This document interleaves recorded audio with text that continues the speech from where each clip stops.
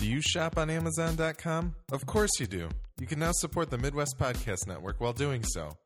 Go to amazon.midwestpodcastnetwork.com, and a very small percentage of your purchase will go towards making our network and its content even better. That's amazon.midwestpodcastnetwork.com. Bookmark it today.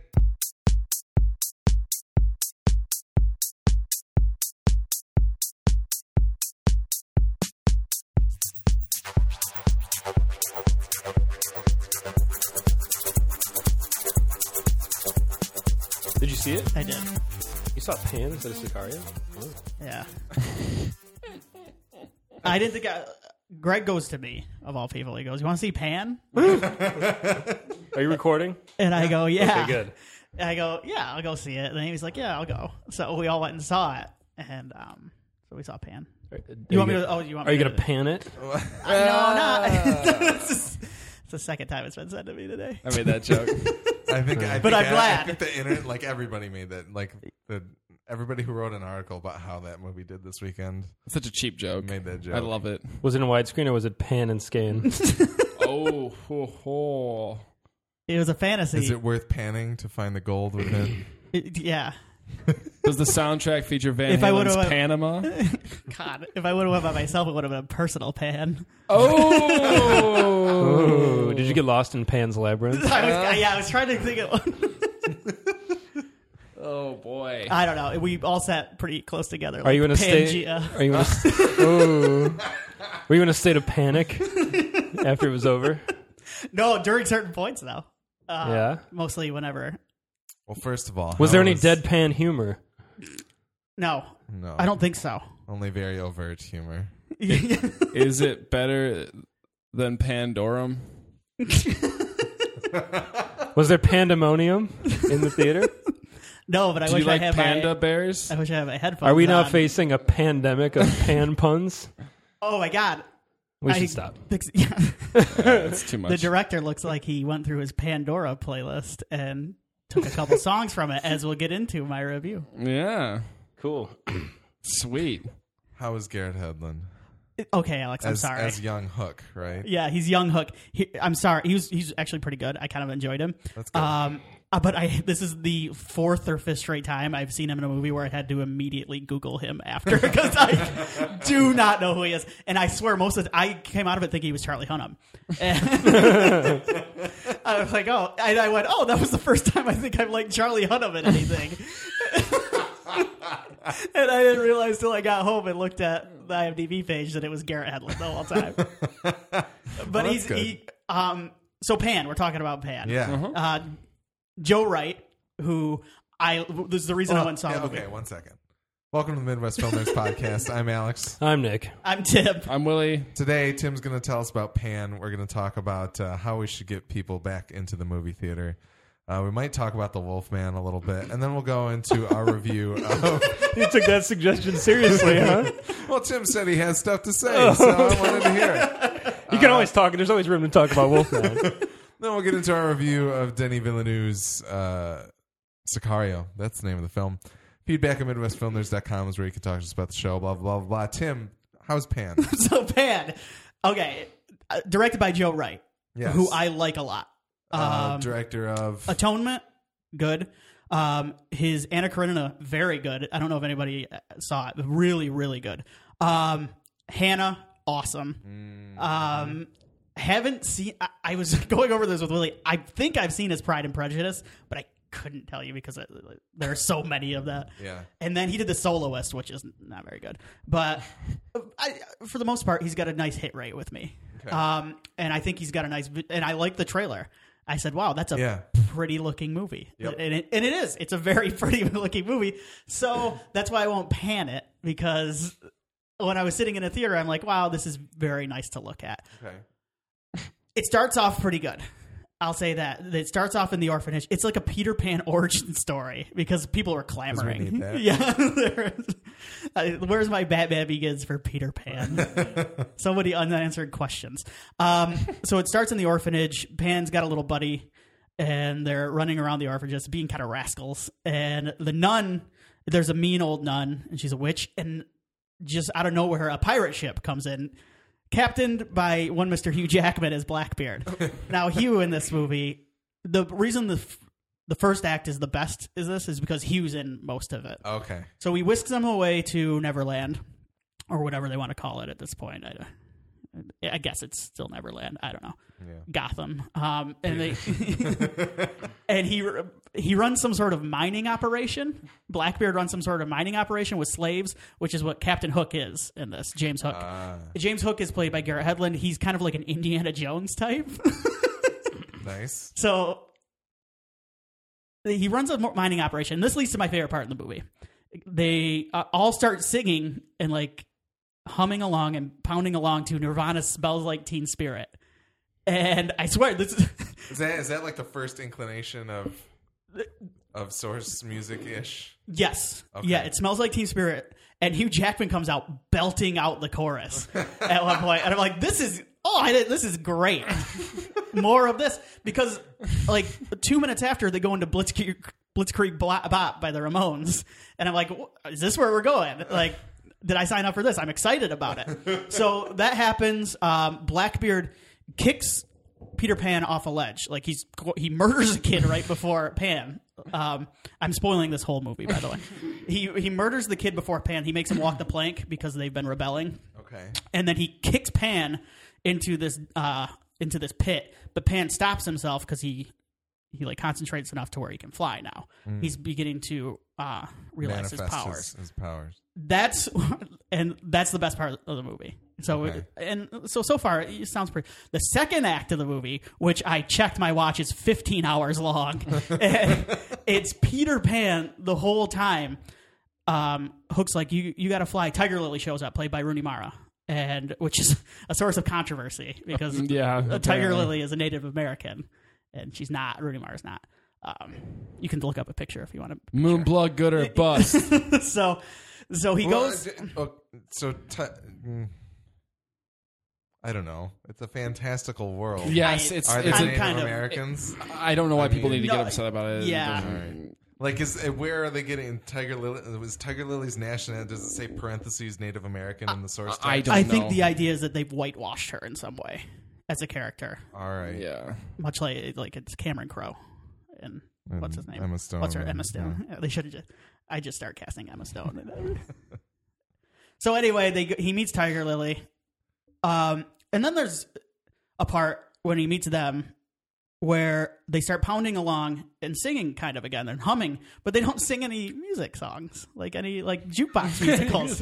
And I'm like, well, then what was the point of putting those two songs? Like, I assumed we were going to be doing this throughout the film, but it does not appear anymore in the film. Doesn't happen again. No. And so Willie and I were talking. We were like, this had to be something like Joe Wright was like, I want to do this throughout the film, and the studio's like, no. You're not doing that. You anymore. get 2 songs in the first 20 minutes. So They ran out of budget after licensing those. those 2 songs. Well, what's funny is the "Smells Like Teen Spirit" sounds exactly like the composition they used in Moulin Rouge. So it's like he's putting that version of "Smells Like Teen Spirit" in his own movie. It's so weird. But the whole second act of this movie is Peter Pan, like, Hook's like, you can fly, or you can do it. Tiger Lily's like, you can do it, you can fly. And he's like, I'm not the chosen one, I can't fly.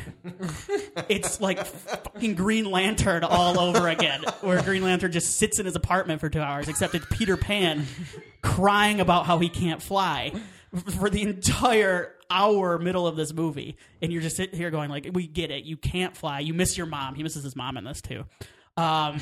Because she was part fairy, or no, she married a fairy prince, and they had sex, and they created Peter Pan, but she sent him off to the other world to live so he could be safe until he was ready to come back, and it's all his destiny, which is the stupidest thing.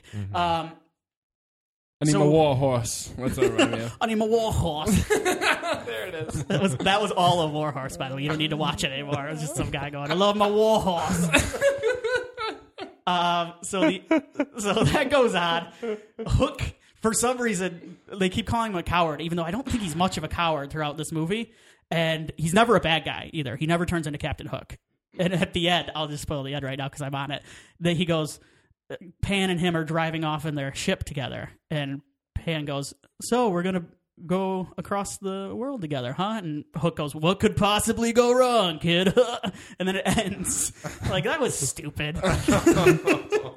So it perks up a little in the last 10 or 15 minutes. There's Tinkerbell shows up. There's some fairy things happening. Like, fairies show up. They attack Blackbeard. Hugh Jackman has got it turned up to like 45 out of 10 in this. He's wearing a terrible wig, which they build into the plot because he's like aging, and he needs the fairy dust or whatever that they're protecting to keep himself younger. So he wears this really terrible wig, but for the first 15 minutes you're like, that's a horrible wig. They have not explained that yet. And he wears MC Hammer pants the entire time, which is really fun. That is really about it. There's a couple fun fight scenes. There's a couple fun action scenes, but I was a little disappointed because Hannah's got some awesome stuff in it. It's the worst. It's worse than The Soloist. It's the worst movie I've seen of his. I still think I had more fun with it than I didn't, because it is really pretty to look at. I did like the first part of it, and the second, I wouldn't recommend seeing it though. It's just it's Peter Pan's a weird story because the original is told from the perspective of Wendy. Yeah, and that's kind of how the story goes. This starts out being told from the perspective of Pan and then switches to Captain Hook in the middle, because I think it almost seems like the movie is bored with Pan. And I kind of get it, because I'm not sure if Pan was ever meant to be the lead character in these movies. Yeah. So it's an odd duck. I can see why it bombed. I wish it would have went full in. This isn't Hugh Jackman's performance. I want to put this out there. Saves the movie at times. It's not as good as Eddie Redmayne's for Performance of the Year, but it's a nice try, and I liked him in it. Is it a Langella? Yeah. Oh, yeah. That's what he's going for. Good. Yep. Wow. Well, have we ever gone over Hook? Does anybody here not like Hook? I love Hook. I'm okay with Hook. Hook's, it's all right. I don't watch it much. Okay. Alex?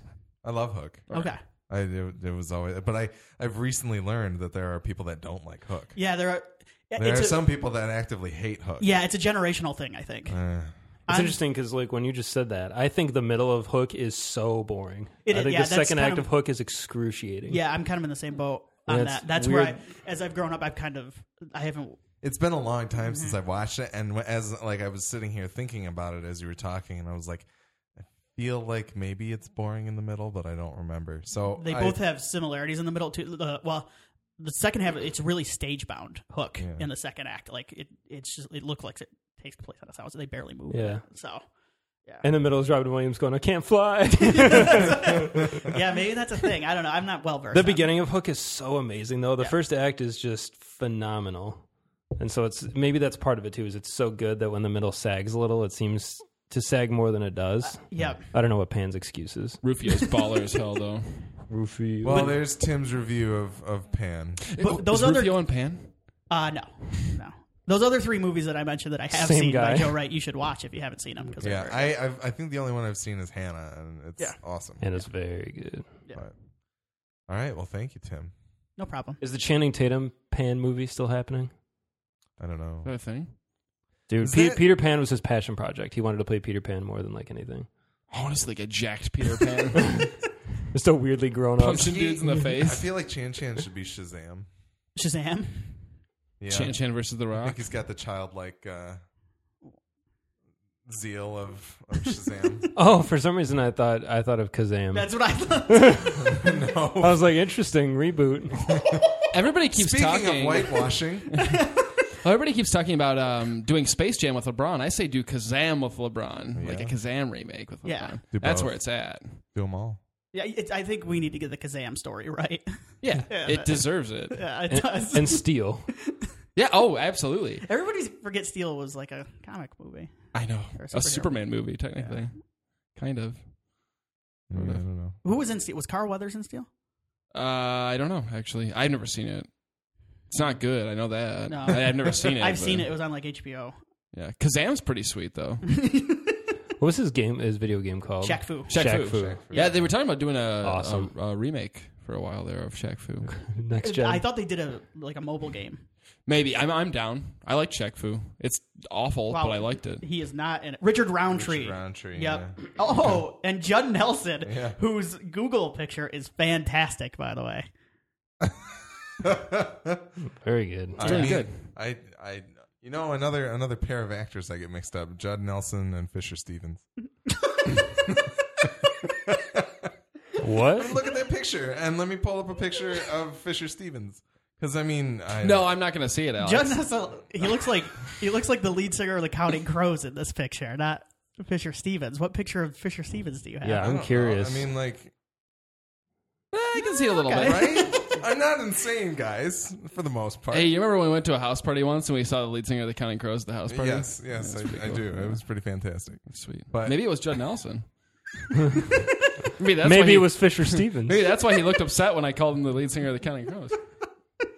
I don't know. Anyway, Did you call him that? Oh God, I know. I don't know. Every time I think of Fisher Stevens, I think of his character from Short Circuit. Yeah. So, like I think like he's Johnny Five. We got to get Johnny Five now. We must get him. What are you doing, Johnny Five? Fisher Stevens so bad. is the one. Is he in Super Mario Brothers? Yep. Yeah. Uh-huh. Yeah. Yeah, that's Sure is. Okay. He's really, really good. Yeah. He's not in Airheads. Okay. That's Judd I've Nelson. never seen Airheads. Judd Whoa. Nelson's in the Breakfast Club. Yes. Correct. Yeah. Okay. That would be him. And St. I can Elmo's keep Fire. them straight, but for some reason Your they mind. occupy the same. It's not like Swayze and Russell. That one cracks me that up. one's just fully merged. Oh, it's a lot of man. Yeah. So Kurt Russell and Patrick Swayze. Yeah, he gets Really? some. Yeah. wow. I don't know. They're the same. They're the same person to me. Sometimes I'd sit down and be like, "Yes, Swayze, the one that died." Yes, you're correct. He is not in Hateful Eight. I apparently have a lot of wires crossed in my brain. All right. Oh boy. He's Good. not common law married to Goldie Hawn. Yes. Patrick Correct. Swayze is not. Yes. Gojo routinely gets Nick Nolte and Gary Busey mixed up. It's pretty funny. I mean, the- they're both crazy old dudes at this point. There's an internet theory, and there's like documentation about it that they're the same person. Have you guys heard about this? No. Because they've never been pictured together once, and they've both been at award shows at the same time, but never actually been seen together. So there's there's articles written about how Gary Busey and Nick Nolte are the same person. So Nolte got hit by the gamma radiation on the set of The Hulk. He transforms. He transforms into Busey. Yeah. When Busey was in his motorcycle accident, he's able to rearrange his face Yeah. into Nolte. Busey's his Mess final up his form. hair a little bit. Yeah, Busey's his final form when he's ready to shift over. Oh, man. That's awesome. Nick Nolte does the classy projects. Gary Busey does the kind of shit work. He does the reality show. and he can do commercials. Nolte can't do that. He's too up here. It's true. I'm telling you, his he's- Amazon commercials are really funny. Do you remember the show I'm with Busey? I do. That's what I'm talking about. Yeah. That's what's up. It's a VH1 show, wasn't it? Yeah, I think. Oh, the absolutely. Could you imagine the pitch? We get Busey and a straight man and just see what happens. Who was the straight man? He was like an unknown comedian. Just some guy. He was just he was like an unknown. It was stand-up. probably his idea. Yeah, and it was pretty good. Someone They would would love with always Busey. go out and Busey would start some sort of fire and start chanting. that seemed to occur in every Sort of episode. And like running theme. break something and run around. Yes. Interesting. Pretty cool. I'd hang out with him. Yeah. Or Nick Nolte. If given the opportunity with a bunch of cameras, I think. I get paid to hang out. How would you not put that on TV, you know? Busey occasionally does cons, I think, too, which is kind of... I'd like to meet him. Boy. What does he do them for? I don't To know, sign 'cause he's stuff for Gary Point Break? Busey. Lethal Weapon. Rookie of the year. Yeah. Silver Bullet. I don't know. I'm with Busey. He's done things. Yeah, all the I'm with Busey fans really come So out that in you can take a droves. picture and there's you get a frame that says I'm with Busey. He's wearing a t-shirt, or you Yeah. get to wear a t-shirt Yeah. that says I'm with Busey, and Pointing. you get to take a picture with Yes. him. Yeah. All right. But guys, All right. I'm this sold. is our idea for a show. I'll pay for it.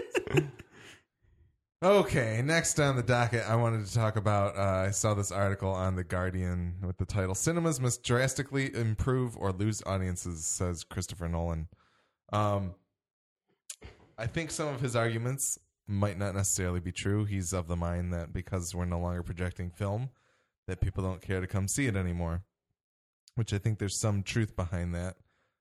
But I wanted to talk to you guys about what you feel needs to happen in movies in order to get people to go to the theater again. Because ticket sales, while movies are making more money than they ever have before, ticket prices are also higher than they ever have before, and actual ticket sales, the number of tickets sold, is dropping still.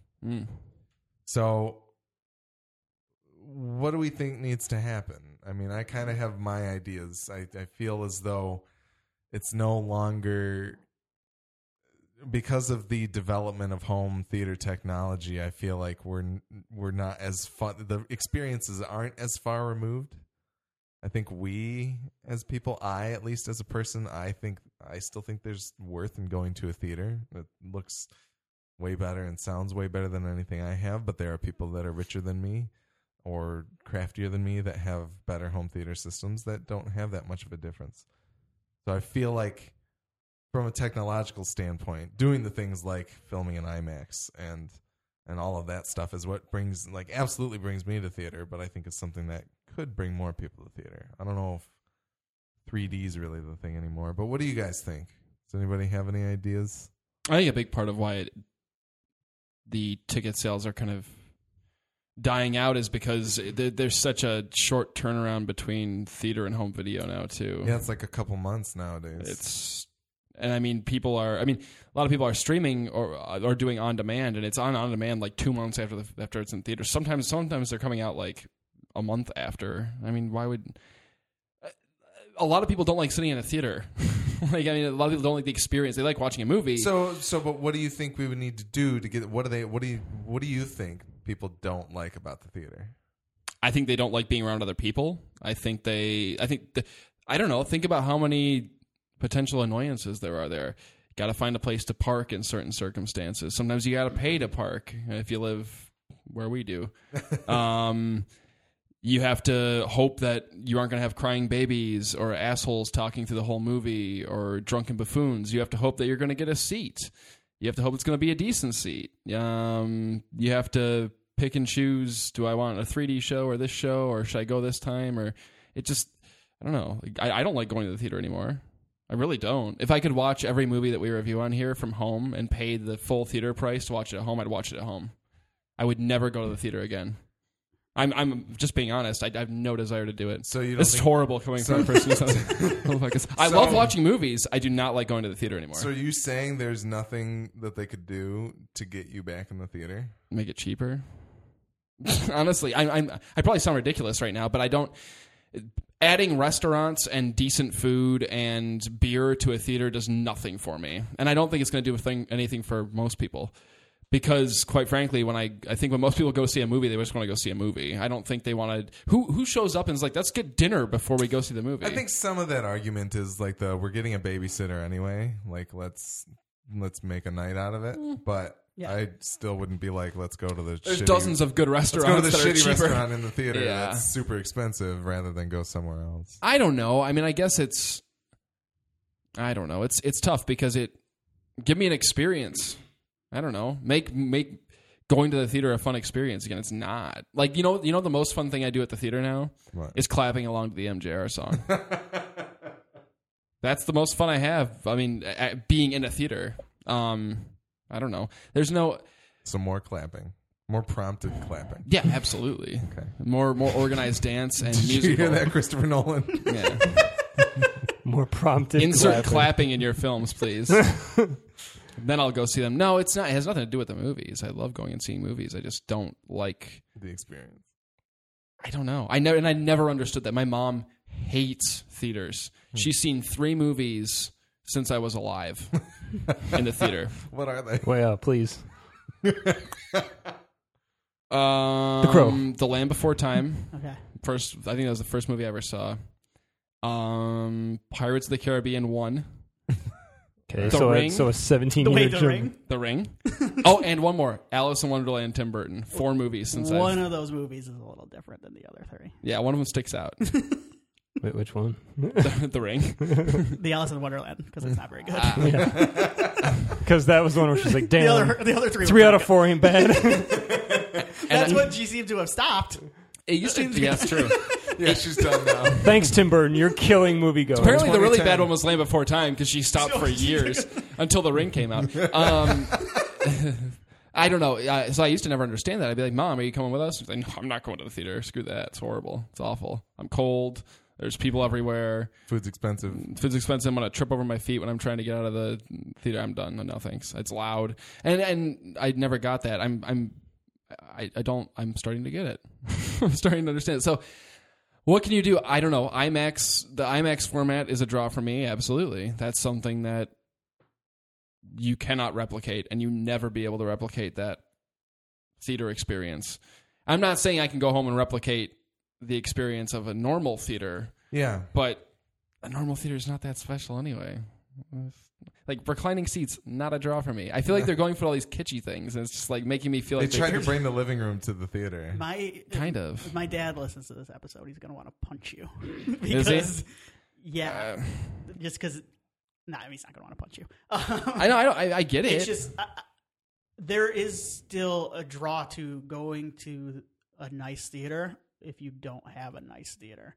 And I think in a big city, we have a couple pretty nice theaters here. Yeah. There are people that don't live in metropolitan areas that have shitty theaters. And I think that's might have something to do with it. I mean, my parents live in Northern Michigan. They won't go see a movie. My parents love to go see movies. They make an excuse to come down and see me so they can go to a theater around here. They love to go see the movies. It is kind of a night out. They always get dinner beforehand. Yeah. And it is kind of a night out, but the theater where they live and any theater in the surrounding area is terrible. I mean, it's just not worth going out to do. So I think that has something to do with it. It's an accessibility thing. Yeah, no, and I get that. I mean, I'd probably be the same way if I couldn't go one direction or the other and find a theater. You know what I mean? Right. And I think there are a lot of places around the United States that are probably a lot like that. I also think, and Willie does, it can be. I've had pretty decent experiences lately. I'd still like going to the movies. It can be kind of a pain to get out and go, but that's just being lazy. I'm not. I like the idea. What did he say?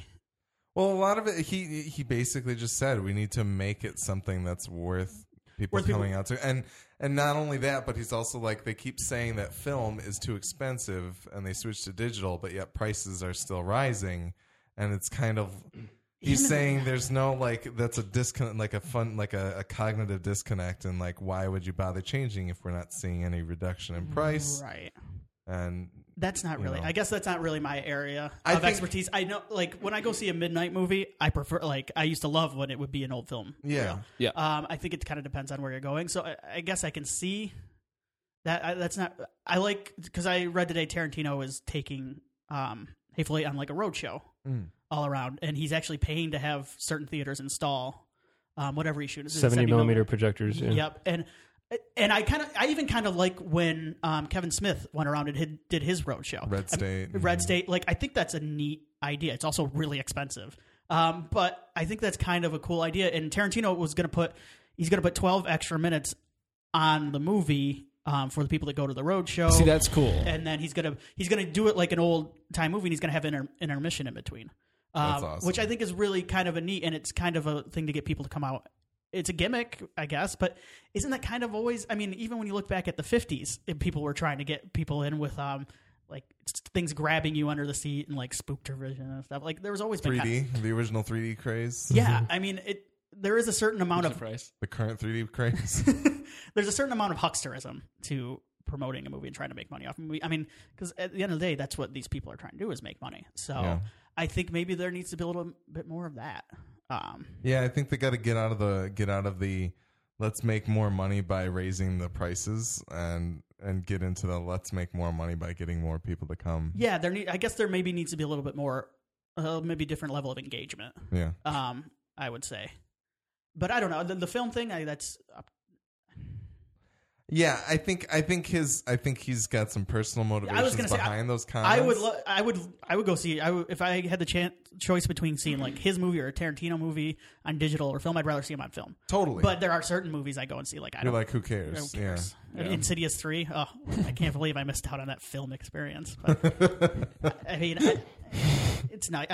I get where he's coming from. Yeah. I kind of agree with him. I will say the vintage movie, like not vintage, older movies thing is a draw for me. That is one thing. Like occasionally, like they're doing a Ghostbusters thing at a theater near us, and the Ernie Hudson being in attendance thing is awesome. It doesn't matter to me. It just hopefully it's an actual film copy of it. You know what I mean? That would get me drawn. I'd be like, I never got to see Ghostbusters. I wasn't alive when it first came out, so this is a chance for me to do it. That's a draw. I would love a little more transparency on it too. Like a lot of the times I don't end up going to the midnight movie because I'm like, well, this might just be one where they're playing a DVD. Like if they had it, this one's film, this is DVD. They need to be upfront about it, I think. Yeah. Nick, what do you think? I love going to the movies. I will never not go to the movies. And I'm not sure where it came from because neither of my parents is particularly keen on going to the theater, but I'm a huge proponent of going, get your ass out of the house and go to the damn movies. Like Tim said, if you're not going because you're like, oh, it's hard to make time, it's life. People are busy. Go to the movies. Yeah, Tim. Well, I went and saw Pan. It's true. You're fighting the good fight. I think people are so antisocial these days, more than I think they ever have been in the history of man. And I think that is a very solid reason. Like Willie said, people don't want to be around people. Yeah. People don't want to be around people at all anymore if they can avoid it. And I don't like flock to be surrounded by people. I'm not like, hell yeah, put me in a crowd.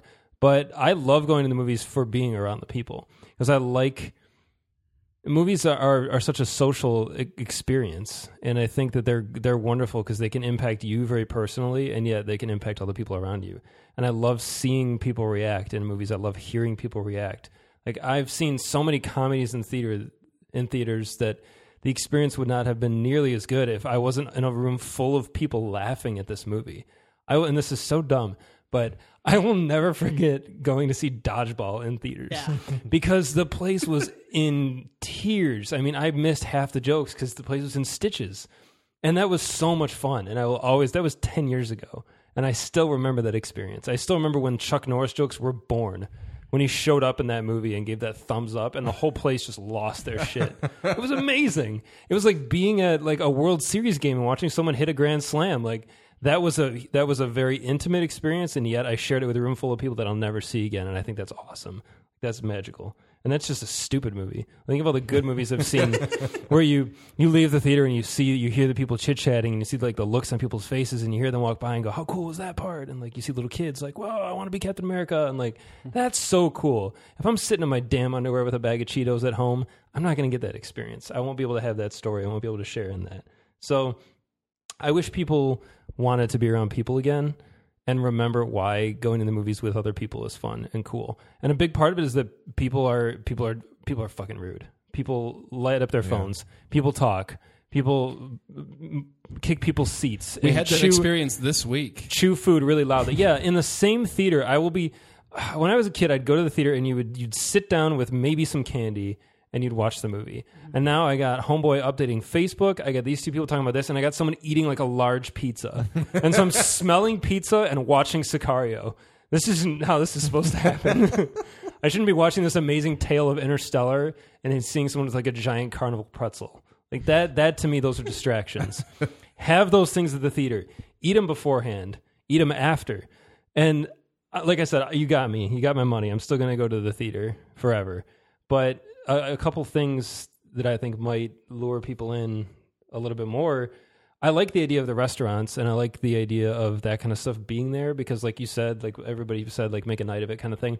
Mm-hmm. But if there was a cool, like if I could take my movie ticket after a movie and go to the bar and get a beer for like $1.50 or something with my movie ticket after the show, that would be a huge incentive, I think, for people to be like, because then I can hang out after the movie and I can talk about it. And this will encourage me to be social and buy a drink. And then, once I buy one drink, I'm probably going to buy another one. And we're probably going to buy some nachos or something. But like Willie said, make it cheaper. It is so expensive to go to the movies. Yeah. I'm one guy. I'm a single guy. If I go to the movies, it's $10 out of my pocket, whatever. If I was married and had like 2 kids and they all want popcorn and I'm in $100 for 2 hours. That's not good at all. It's insane. I don't know how families can do that. Yeah, and I like the idea of the added value too of like getting like a beer after the show or like something tacked on that's honestly not that expensive. Like a beer shouldn't be $5. I mean, everybody kind of knows that. But. No. Yeah. Yeah. Or, And so- or like, and I like kind of how some of these theaters are getting into like passes and programs of like, Yeah. your parking's free if you're a member. And we have two really nice movie theaters by us. Shout out to the MJR on Maple and the Imagine in Royal Oak for the most part.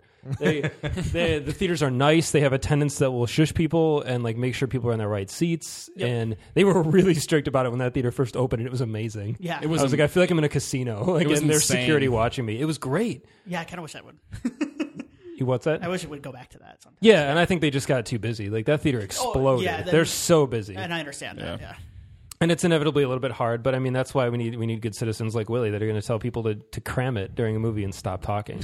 I take vigilante justice when Exactly, When no the others will Punisher, stand up. the Punisher of the film I world. will shush them. So something that recently happened, as we know, I think we commented that the Palladium went away. It's now back. It's the Imagine Palladium. Yes, and which they has have a $350 membership program or something. But apparently there was a screening of The Intern, the Robert De Niro Anne Hathaway movie, and there were half dozen teens that annoyed the other moviegoers. So from now on, unless you are unless you're a member, so you've paid the $350, or you're accompanied by an adult and you're a teen, you cannot attend the movies there. Good. As a teen, you cannot attend Okay. the movie. Sorry. Okay, no, please go. As a 31-year-old man, a part of me likes that.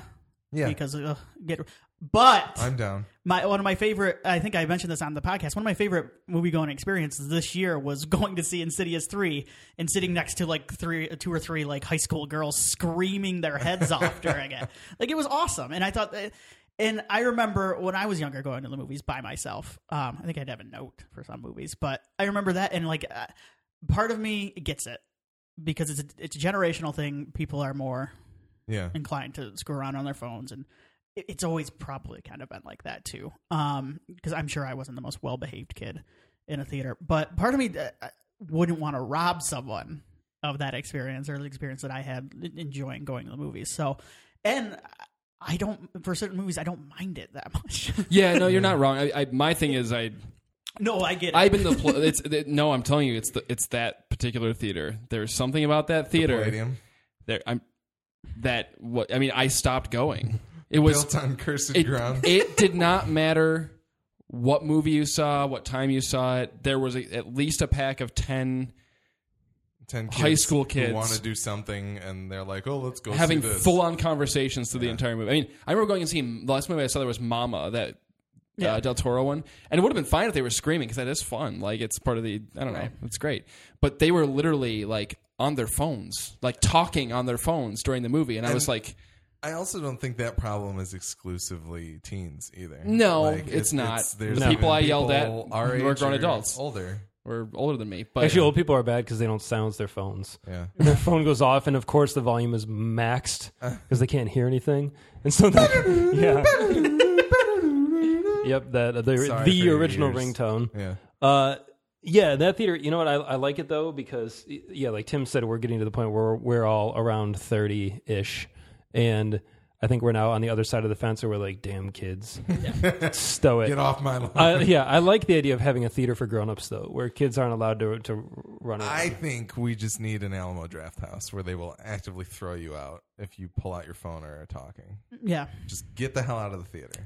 Yeah, because I mean, listen, if you want to talk to your friends, if you want to, it's America. Do what you Go to want. Star John R. Yeah, no, go to Starbucks. How about that? Like, what are you in a movie theater for? You Yeah. paid $10 American to get in here. That's a lot of money, man. Yeah. Or to sit in a chair and talk to somebody. What? Do you have that much money where you're just gonna go? That's where I'm gonna sit.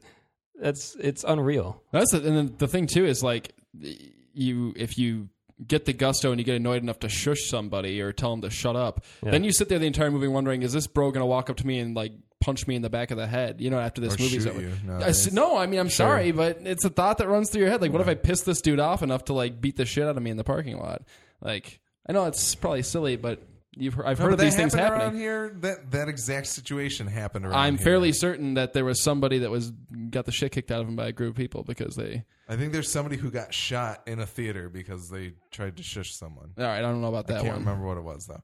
So, But that's, I mean, that you think about these things sometimes. So maybe I'm being paranoid, but I wanted to stick up for video on demand real quick. Though. do it. Certain movies should be seen in a theater, obviously, but I do like. I think there are a lot of really good movies out there. yeah. And I think video on demand is a nice avenue to get people to see those movies. And I think there are certain, especially I think of horror. There's a lot of good VOD horror out there that is not going to get released in a theater, and people would ignore. Else, You're making me come up with a very good idea, uh-huh. but I don't want to discuss it on the podcast because I want to make money off of it like a good American. Love you, Dad. I don't know. Because there's an article. Marco. There's an article. It's an interview with, I want to say Kevin Smith, Danny Boyle, Quentin Tarantino. I think it's an IndieWire. And they interview him and they talk about like a lot of this kind of stuff. And Kevin Smith says, Tarantino's obviously taking one side, and Smith goes, well, as long as I have it, I still have that movie in front of me, no matter what I watch it on. I get that to an extent. I do like to, but I think there are certain movies. I would not have wanted to watch The Martian on my iPhone. No, Yeah. But I could never watch a movie on an iPhone. I do not understand how anybody I can watch a could do TV that. show. You got to get one of these. Yeah, that's a pretty big screen. I I have also, a copy of Tron Legacy on everything I own, so but I almost pretty sure my toaster can play Tron Legacy.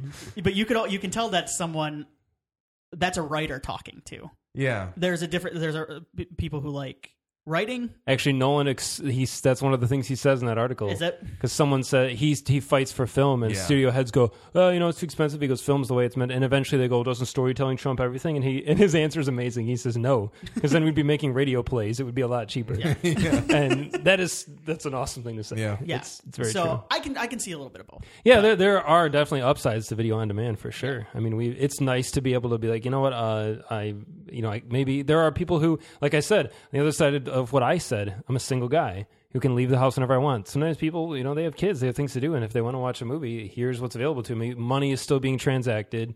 People are still getting paid for this service, so that is good. There are pros to it. and the fact that, like as Tim was saying, just the idea that there are movies there that will not get distributed, but I still want to see them somehow. That's I never had the chance to Totally. see It Follows until it was on Yeah. VOD, and I wouldn't have seen it otherwise. or even like Premonition. Cop car. That wasn't in theaters, was it? Premonition. Isn't that what it was called? was that the That Ethan Hawke Premonition, the Predestination. Sandra Predestination. Bullock, Sandra Bullock vehicle. Whatever. Yeah, Predestination wasn't released around. Like, there's a lot of movies that still don't.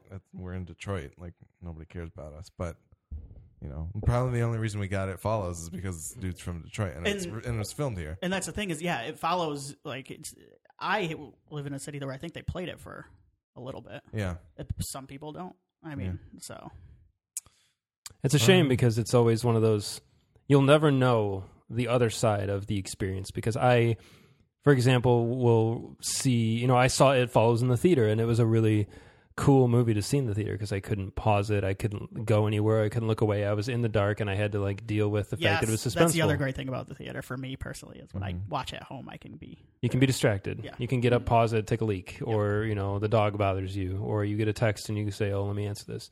And for some movies, it doesn't really matter, but It Follows. I had a different experience with that in the theater than I would have at home. And maybe there are movies like when we watched Cop Car, I didn't like it, but maybe I would have liked it a little bit more if I had seen it in the theater. if you're like forced to Maybe I would have focus. had a different experience. Yeah, exactly. Instead of my girlfriend coming home and going, what is this movie? This looks dumb. And me being like, it is dumb. Want to watch it? Only God Forgives is the case of like if we didn't see it in theaters, we would have just been like, oh, what's And on my somehow phone? I watched that at home, Enraptured. captured by the entire thing. Yeah, maybe we should have watched it at home. We would have been more like Tim. I really need to see this because I missed that episode. And The Counselor. Yeah. Yeah. Add it to the You won't get list. to see it in the theater. Yeah. You won't get to see Cameron Diaz racing cheetahs on the big screen like we did.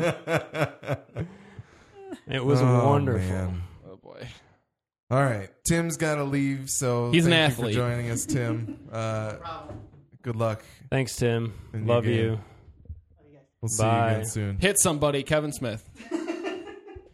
Now that Tim's gone. Now that Tim has left us, it's time for us to review Denis Villeneuve's Sicario. This film stars Emily Blunt, Josh Brolin, Benicio del Toro, John Bernthal, Victor Garber, Daniel Kaluuya, Jeffrey Donovan, and many more people. Maximiliano Hernandez. The IMDb synopsis says, an idealistic FBI agent is enlisted by an elected government task force to aid in the escalating war against drugs at the border area between the U.S. and Mexico. Denis Villeneuve famously directed Prisoners, which we all enjoyed very much. Was all of our number threes. Our number three. Of the year, I think. That's right. That was really good. Go back and listen to that episode if you want, and watch that movie for sure. He also directed Enemy between Sicario and that. I love that movie. Did you watch Enemy? Yes. Really? Okay. I love that movie. I remember watching it. I think I caught it before you did. Yes, you did. Because I don't think anybody had seen it. And I was like, I think it was cool, but I need to read about it. I wanted to read everything I could read about that movie. Yeah. I need to watch it again and go back and do that. But Enemy is a very interesting movie. I think I figured it out, so. Okay. We can talk about it later. But Denny is also the future director of the Blade Runner sequel, which is something that is close to all of our hearts. Yeah, it's probably the main thing that's got me excited for it. So. Yeah, so we like Denny, and we're excited for his future. And Sicario, I feel like just kind of snuck out there. I didn't really hear much about it until it was out, pretty much. But yeah, I don't know. Does anybody want to start? Yeah, I'll start. You cool with that, Nick? You cool, bro? I feel like you talked last on the movie thing. The movie thing. We're on a film podcast. Oh, that thing. The theater thing. So maybe you should start first. Yeah, okay, I can do that. Do it. Okay with that. I really liked it a lot. A lot. I think it's one of the best movies I've seen this year. Where to start? It's Willie. No. Yeah, that's all I have to say about that. That was a quote from Forrest Gump, and it ended up sounding like Bill Clinton. So, whoops. It's really well directed, like stupidly well directed, unusually well directed, and there's a lot of thought that goes into everything in the movie, I think, and what you're being told and what you're not being told, and why and when you're being told it. And I can't recall a recent movie that's better put me in the shoes of the protagonist than this movie. Because I was so lost throughout so much of this movie, and I was enjoying it from the very, very, very first frame. It was just immediately hooked to the point where I didn't hear the people talking in the theater that were bothering Willie and Nikki, and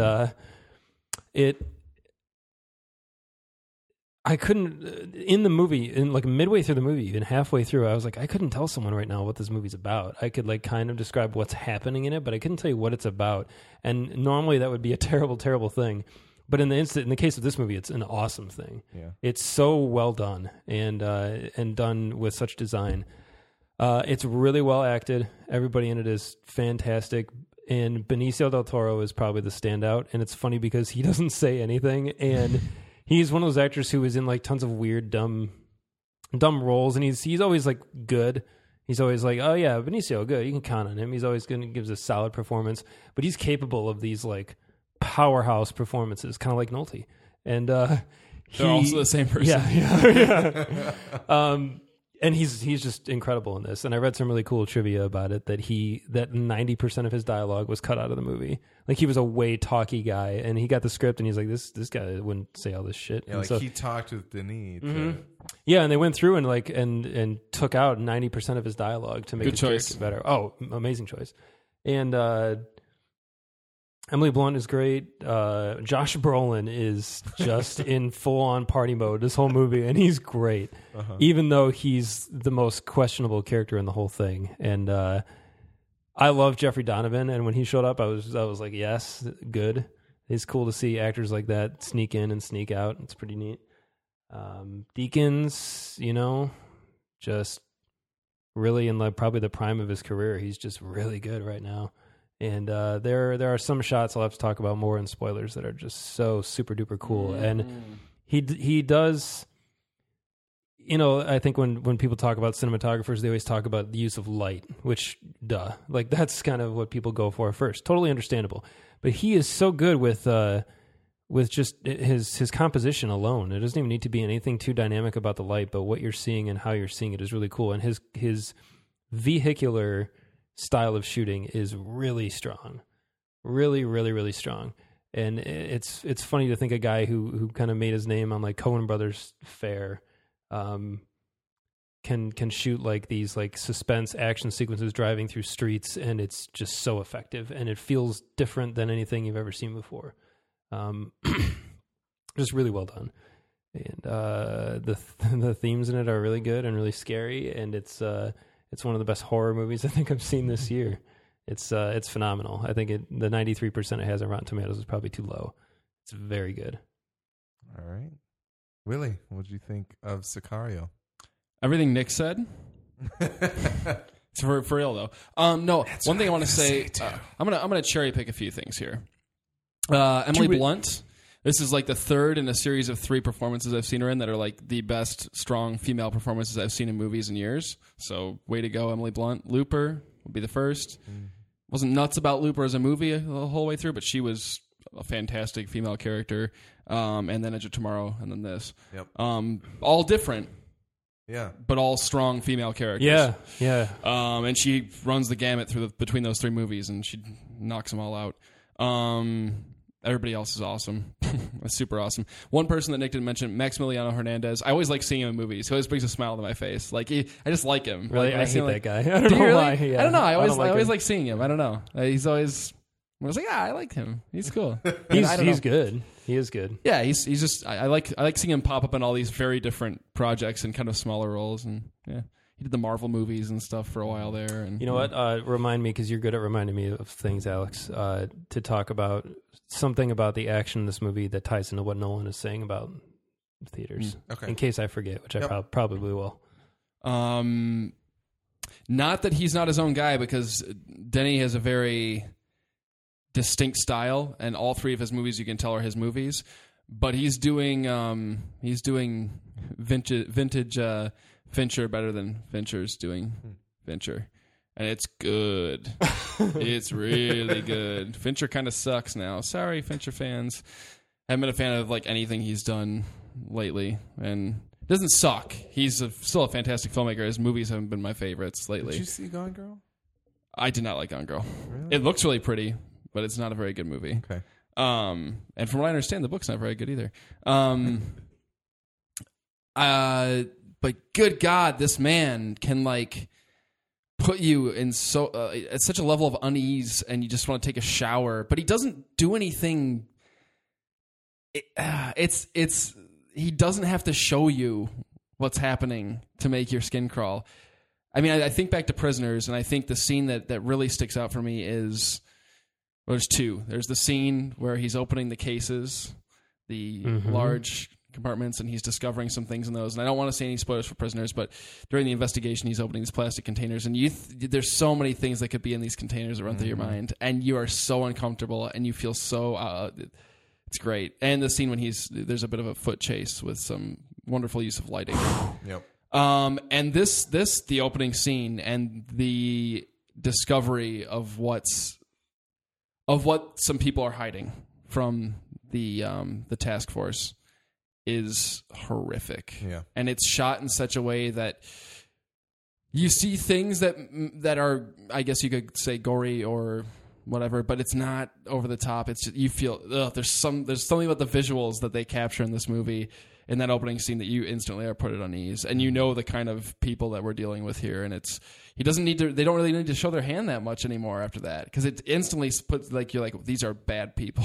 Like this is a very nasty situation for somebody like Emily Blunt, who says herself is not into doing this kind of stuff. Yeah. This is a very bad situation for her to be in, and it makes you feel uneasy the rest of the movie. God, he's so good at it. It's just unreal.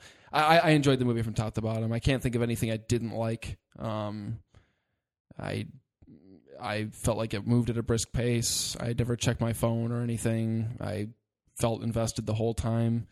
It's weird. It reminds me of a weird blend of like Seven meets Zero Dark 30 meets No Country for Old Men. I know it's very strange, but it feels like all three of those movies kind of... Sounds like a movie I'd want to see, though. Absolutely. Yeah. No, definitely check this out. Even go to a theater. You know what I'll say? Go to a theater and see it. Even though I just damned theaters to hell for some reason. Go to It theaters. is a good theater experience. It's a good theater movie. Yeah. The sound design is fantastic. The score is great. insane. The score is amazing. Who did that? Who did the score for It this? was Johan Johansson. Oh, yeah. I'm not familiar with Johan I forget Johansson. what else. He's done something else. Johan, son of Yes, Johan. the score was great. And just the shots that Deakins captures are A lot of the worth seeing on the big screen. a lot of the aerial photography in this film is really, really good. Gorgeous. Yeah. Really good. And aerial photography is overused in movies right now, I feel like. It is overused or it's not overused, but just boring. Yeah, They there's nothing use it exciting as about an establishing shot, and that's that. We're used to that becoming. We're used to that just being like, here is where the next scene takes place, Right. or here is where we're leaving. Right. And this movie uses it to tell story, and that's one of my favorite shots in this movie is during a convoy sequence. And I have to talk more about that in spoilers, I guess. I don't want to get too much into it, but it was so cool, and the filmmaker in me was like, holy shit, how many takes did that take to get that exactly right? It was really impressive. I enjoyed the movie very much. It's a very good film. Mm-hmm.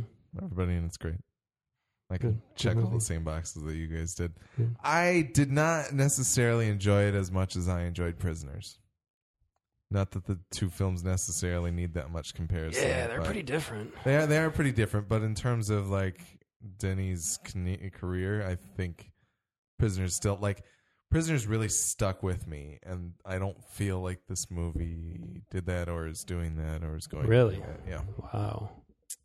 But Yeah, it's more up my alley too. Just my personal kind of the movies I like to watch. So yeah, for that it edges us out a little bit if we had to, yeah, but that's not to say that it's not good and that people shouldn't see it, because I think it's fantastic. Mhm. But yeah, I don't know. I don't have too much more to say that you guys haven't already said in that respect. So I think we'll probably just move it right into spoilers. Let's do it.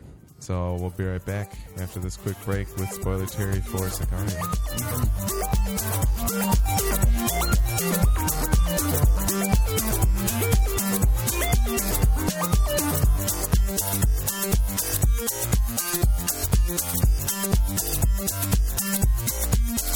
We've crossed the border through the tunnel. And we're now in Spoiler Terry for Sicario. Nick, you wanted to relate this back to the Christopher Nolan. Oh yeah, see, I forgot. Yeah, I one of the only thing I forgot to mention in regards to what else can get people back in the theaters is make better movies. Like make good movies again. Make all the movies good, and people will come see them. And there was I happened to just read this article. There's a Facebook page called No Film School, and it's really cool. It's super informative for people who want to make movies, but even if you're just a fan of movies and you want to know like how-tos, if you like behind-the-scenes type stuff, just like it on Facebook, and just because they publish articles daily, at least one a day, if not two or three, and I'm always reading them because they're always really insightful. They're really, really well written and just fun to read.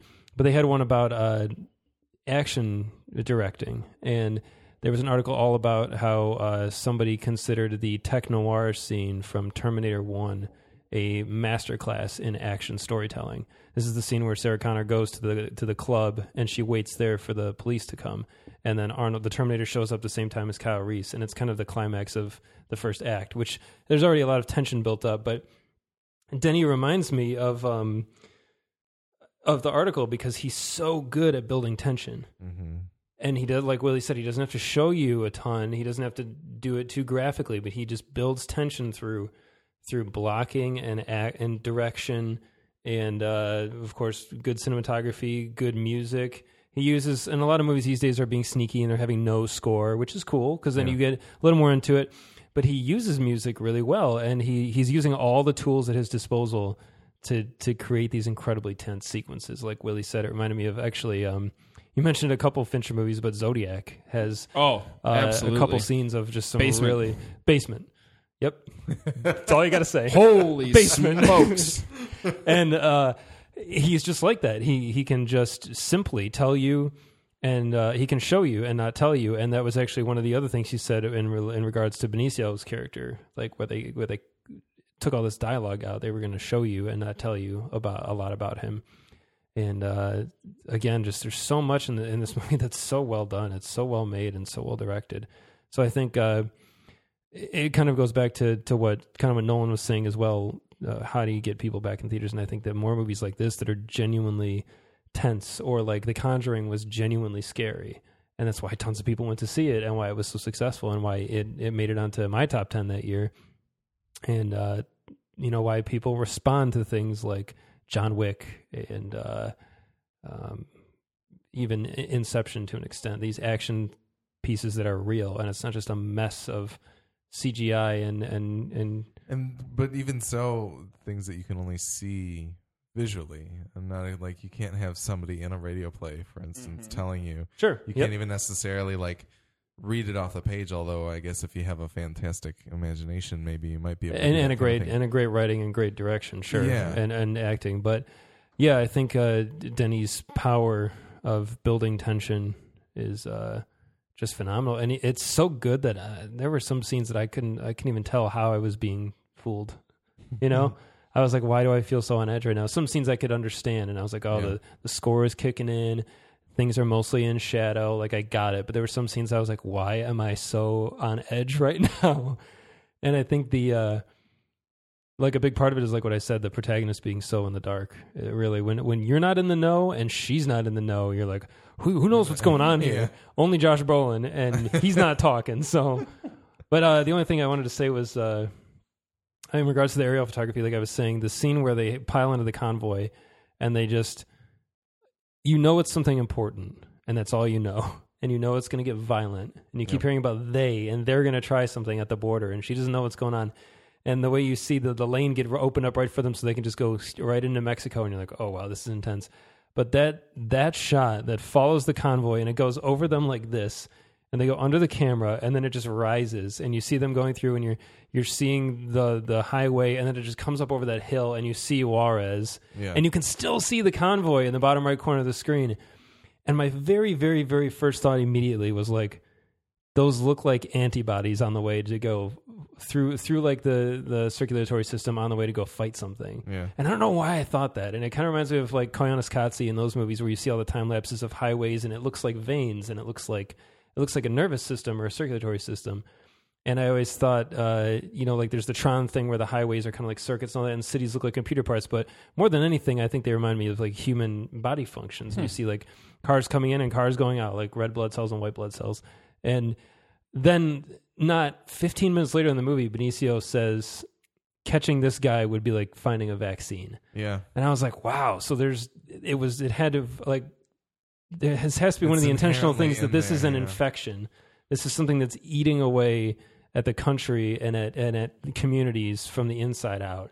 Because like they say in the opening scene, he owns a house, but we can't prove it. Like, there's nothing we can do. And she says early on, we're not doing anything. We're scratching the surface. I think they just said like she was just attacking the symptom and not the problem. And relating this idea of crime to like an infectious disease that's just destroying something was really cool, I thought. Yeah. And accurate. And it's just scary how intense it is and how real. Yeah.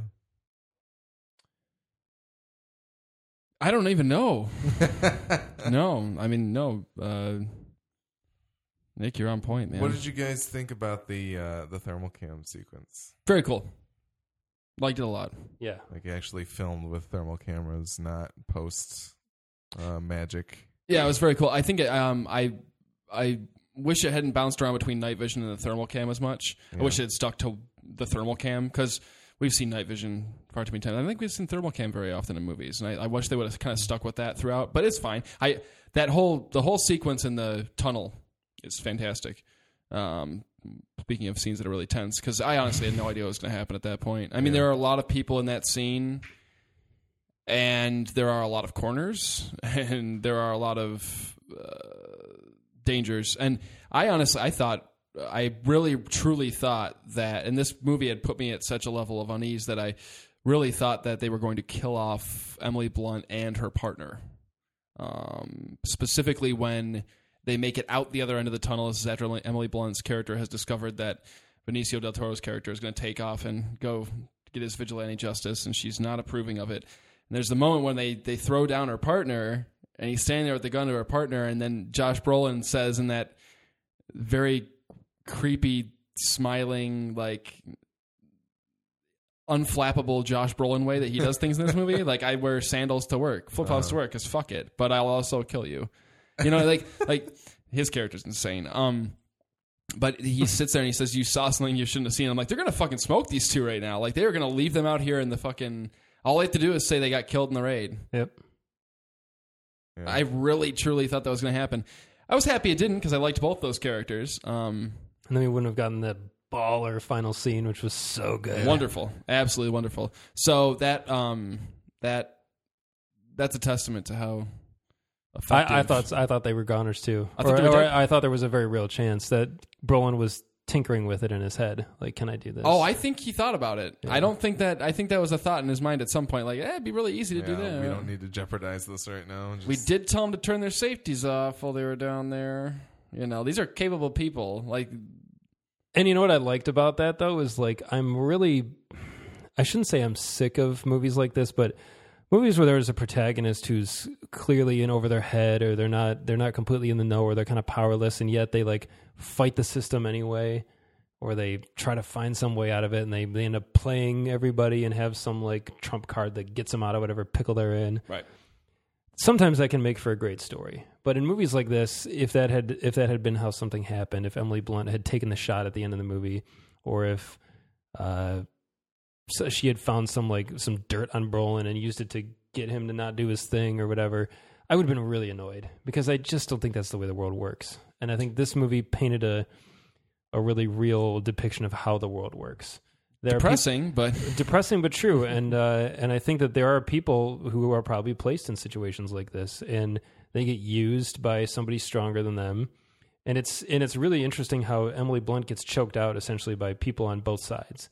Like, you've got the John Bernthal literally choking her, and then Josh Brolin doing it at the end of the movie also. Mm-hmm. And I was like, here's the guy she's supposed to trust, the force that saved her from this, and he's doing the exact same thing to her. And the image of this woman just being held by her throat with her face against the sand, I was like, this is really brutal. And watching some poor person with like good intentions who was a capable, you know, warrior in her own regard, just being reduced to this like sad little pile. And with strong morals too. I mean, she's the one who's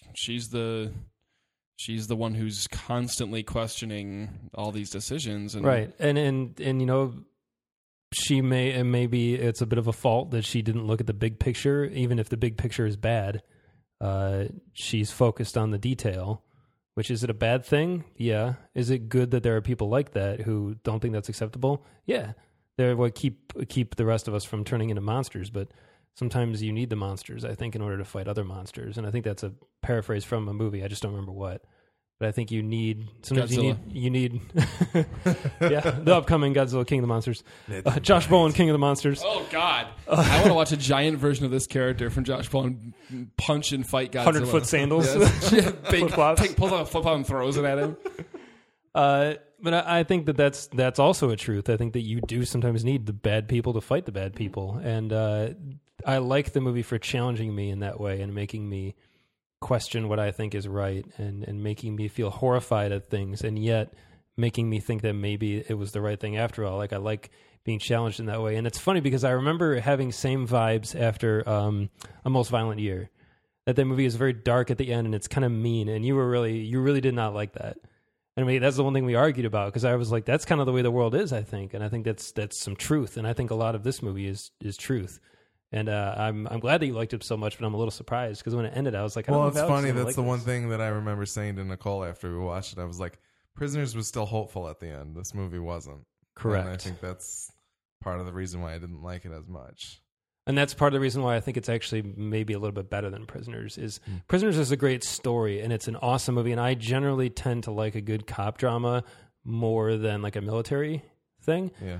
But this problem is so very real, and so big. And my uncle was a cop in the Houston area for years, and he used to tell us stories of stuff that, and he was probably going easy on us because we were kids, but he would tell us some pretty dark stories about things that he saw because he was right there near dealing with this same type of scenario. And I'm sure he's seen some things that he didn't ever want to talk about again.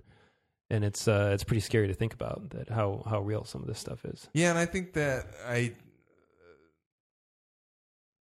mean, I question some of that. Whenever you get into CIA territory, it's always hard to be like, is this actually how things operate? For sure. And we're never going to know. Like, it's just one of those things where most of the time we're not going to know. There's still stuff that happened a long time ago that we're not going to know about. However, there's also like different things where documents have been declassified and we learn some of the truth of what happened, and it looks really bad, but the statute of limitations is gone. Like, to me, what I would love, although that this is a cynical movie and it looks at the world in a very real light, I think there's still like a coda that I don't even necessarily want to see in this movie, but it's something that I personally want and need to believe, is that there's a point in time where people pay for the fact that they operated outside of the law. Does that happen 100% of the time here, now, in real life? No. Did it need to happen in the movie? No. But I don't know. I think we're outside of the realm of the movie, but even with The Most Violent Year, it's me thinking like, did I really need to spend 2 hours to see the bad guys win or get away with what they win, quote unquote? Obviously, he paid a lot to make things happen in The Most Violent Year, but do I need to see another movie that allows the bad guys to win, or should we be putting things out into the world that inspire those people that could be the whistleblowers to stand up? I don't know, but that's neither here nor there. I'm not really focused on the movie itself. I do like that I do think that it dealt with these kind of, I think, real world problems and a little bit political as well. Some of the source material or some of the subject matter, but it didn't feel like it was really beating me over the head with anything. It didn't feel like it wasn't took, preachy. It wasn't preachy, and I don't even think it was cynical, like you said. I don't think this movie's cynical at all. I think it presents something that it thinks is a truth, and that's that. I don't think it's even like a pessimistic worldview. I think it just says, this is what I think, and I just think there's kind of inherent pessimism in the fact that, and the idea that we cannot alleviate issues by working within the system.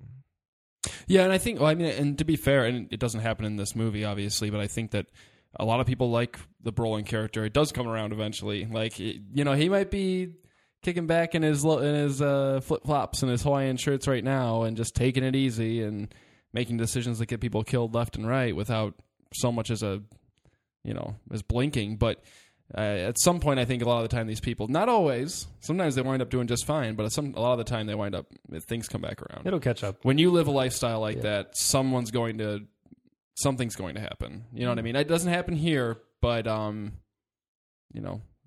His character reminded me a lot. I went back and listened a couple weeks ago because I was looking for things just to listen to. I ran out of podcasts at some point in the week, and I turned my eye to Wait, Wait, Don't Tell Me, which is the game show that they play on NPR, and they had the CIA guy on. God damn it! I wish I could remember, because it had to do with a movie. Like he was portrayed in a movie with somebody. But anyway, everything that this guy was saying about being a CIA agent, he was like, "Oh yeah, I had the 30 days of training, then I was jumping out of a helicopter with a machine gun and blah blah blah." Like, he makes it sound like the most bombastic CIA people are real, and it actually does happen. And that's what Josh Brolin reminded me of in this movie. I kept thinking back to hearing that guy describe his how he was dating the daughter of like an elite KGB person, and he really loved her mother because her mother helped divert a plane so that he could get back to the U.S. Like, all these insane stories, and I feel like it's the same kind of stuff that Josh Brolin had going on, which is interesting, but it would be interesting to see if that was any kind of inspiration. But no, I don't know. Sicario's good. Very good. Go check it out. Watch and then have Mexican cuisine afterwards. Yes. Or beforehand. If you can stomach it. Yeah. True. Yes. I think things look great, though, for Denis. I think he's got a really promising future. Hopefully he'll become a name that is thrown around and buzzed about a little bit more, because I feel like people are still going, oh, who's that? The film people know who he is, but Right. like he's not a, Not a household name. Yeah. For better or worse, Blade Runner is probably going to help towards that. Yeah. I'm excited. I'm really excited to see what he's going to do with it now. Yeah. To see how he can weave themes in his films so well, and without needing a lot of dialogue to talk about it. I really want to see what he's going to do. Did you watch Enemy at any point? I have not seen it yet. You should. You should. I know. I'd be interested in what you think. Like we're telling you something you never already thought. Yeah, You should. I want to see it. What's wrong with you? Watch that movie you've been Got to wanting do watch. one of them VODs, I guess. Uh-huh. Can't go to the theater. Yeah. I'm gonna wait 20 years till it's a midnight movie, and then I'll go see it. So true. All right. Well, since I didn't go over any of it at the beginning of the show, feedback at MidwestFilmNerds.com is where you can write to us. Let us know what you think of the show, the things that we talk about. We're at MFN Podcast on Instagram and Twitter. We're also Midwest Film Nerds Podcast on Facebook, Vine, iTunes, and Stitcher, and TuneIn Radio as well. Amazon.MidwestPodcastNetwork.com is where you can shop on Amazon and have part of the money that you spend come to us so that we can make our show and network even better. Speaking of the network, Midwest Game Nerds had an episode out this week. We talked about some news, the Battlefront beta, and all kinds of other stuff. We're also giving away. The Game Nerds have donated a Retron 5 to Greg Stewart's Extra Life live stream that he's going to do in November. Greg Stewart is of the Player One podcast. He's an awesome guy, and we wanted to help drive some donations to him. So check that out. Search Extra Life Greg Stewart. That's Sewart. He's at Sewart on Twitter. Go take a look and pay attention to his stream. Next week, Willie didn't respond. Oh my gosh, that's right. There's a text message I just respond yes. Let me pull it up here. to. I can respond to you right now. Yes, I said pick two. Which of these movies would you like to review next week? Would you want to review next week? Your choices are Goosebumps, Steve Jobs, Crimson Peak, Bridge of Spies, and The Walk. Ugh. You're hearing it here live. I'm going to go completely different. Bridge of Spies, Goosebumps. All right, Bridge of Spies it is. That's the only movie that you, Nick, and Tim all suggested. There it is. So Bridge of Spies is what we're going to review next week. I don't know if I know Nick will want to see Steve Jobs if he gets a chance to see it, and I can do that too. I would probably like to talk about it as well. You can do a Tim-esque plot recap. We could do an early show review of it. But, check back next week, Bridge of Spies, the latest Steven Spielberg film. And I think that's it. Mm-hmm. Kyle XY, go watch a movie. Bye.